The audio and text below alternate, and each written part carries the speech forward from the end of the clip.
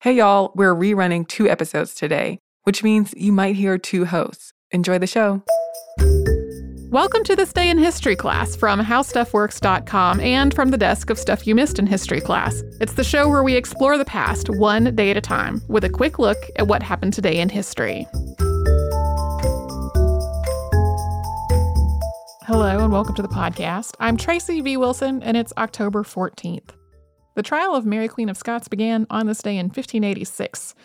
So that's Mary Queen of Scots, also known as Mary Stuart, infamous for a series of ill-fated marriages and a really turbulent rule over Scotland and her rivalry with her cousin, Queen Elizabeth I. There was so much to this rivalry. There was political power, ongoing tensions between Scotland and England in general, and religion. Elizabeth was Protestant and Mary was Catholic. In 1565, the first of a series of events happened that led to Mary's downfall. She married her cousin, Henry Stuart, Earl of Darnley. This was just not a good match. And as she was considering how or whether she could get out of it, Darnley was strangled to death while trying to escape the house where he had been staying, which had blown up. Mary remarried James Hepburn, the 4th Earl of Bothwell, a few months later, after he had abducted her. He was also the lead suspect in the death of Lord Darnley, but was later acquitted. Then, in 1567, Mary's new husband was exiled and imprisoned, and he died the following year. Mary was forced to abdicate in favor of her son James, who was still a baby. She was held captive for a time, but fled to England, hoping to take refuge with her cousin Elizabeth in spite of their very long rivalry. Instead, though, Elizabeth imprisoned her in a series of English castles for more than 18 years. Then in 1586, Mary was implicated in the Babington Plot, which was named for its ringleader, Anthony Babington. This was a plot to free Mary from her imprisonment and to assassinate Elizabeth. Ciphered letters were being smuggled in and out of where Mary was being held, but these letters were intercepted and decoded. English authorities actually knew about this plot for a while before making any moves to arrest anyone, because they had enough information to convict some of the co-conspirators, but they really wanted to make sure they had enough information to also convict Mary. They finally intercepted a letter from her that said, quote, "When all is ready, the 6 gentlemen must be set to work, and you will provide that on their design being accomplished, I may be myself rescued from this place." This, of course, was read as her approval for this plot that was being hatched against the Queen. Babington and 12 co-conspirators were captured, tried, and hanged, and then Mary was put on trial for 2 days. She was ultimately found guilty. During this trial, and even before, Mary argued that she was not a subject of Queen Elizabeth. She could not commit treason against a queen that she was not a subject of. She also argued that she just wasn't subject to English jurisdiction. She was the Queen of Scotland. She also said that the evidence that was being used against her had been forged. But none of this was to any avail. It did take Elizabeth months to sign the death warrant for her cousin Mary.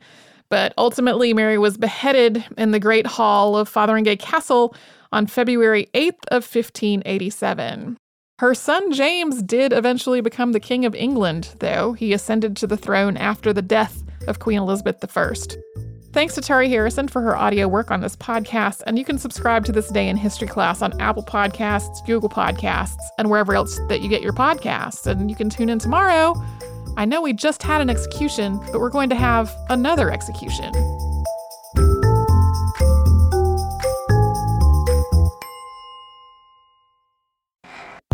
Welcome back. I'm your host, Eves, and you're tuned into This Day in History class, a show that takes history and squeezes it into bite-sized stories.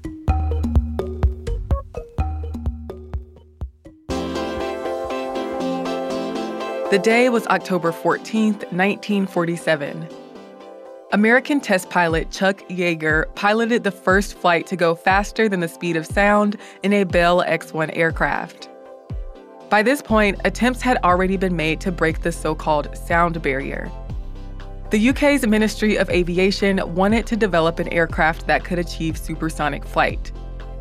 Motivated by secret intelligence of a German supersonic long-range bomber project, the British worked with Miles Aircraft to create the prototype M52, which was designed to go up to 1,000 miles per hour or 1,609 kilometers per hour in level flight.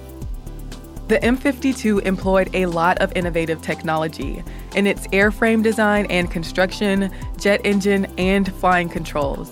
But the project was canceled before it could claim the supersonic record.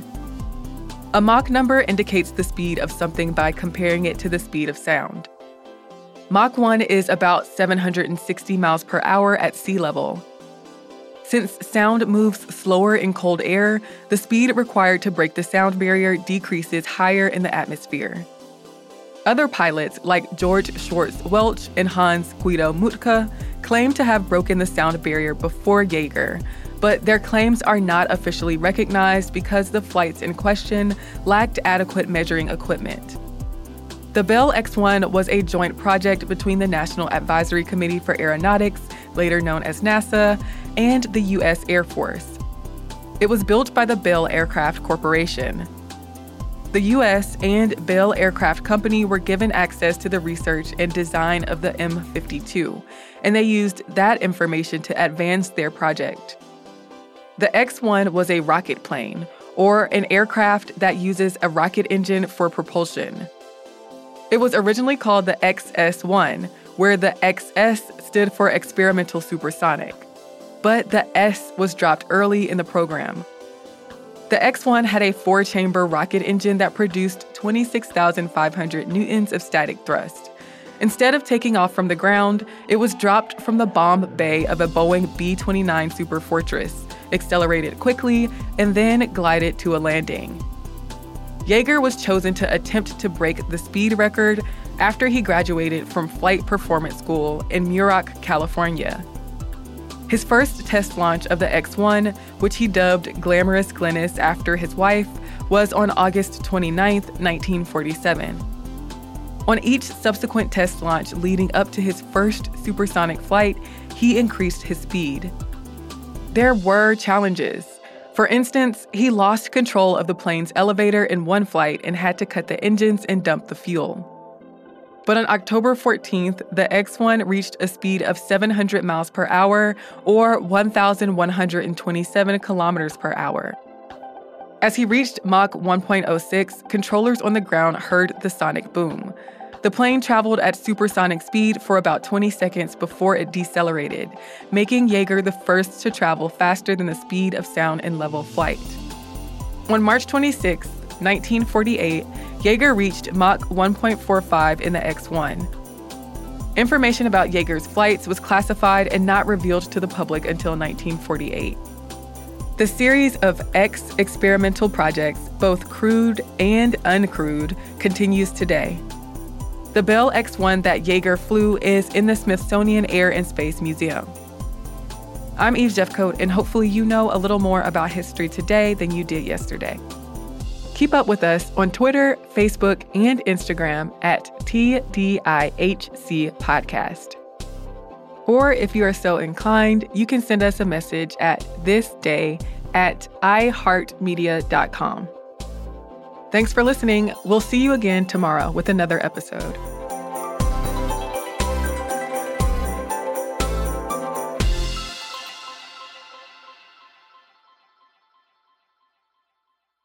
For more podcasts from iHeartRadio, visit the iHeartRadio app, Apple Podcasts, or wherever you listen to your favorite shows.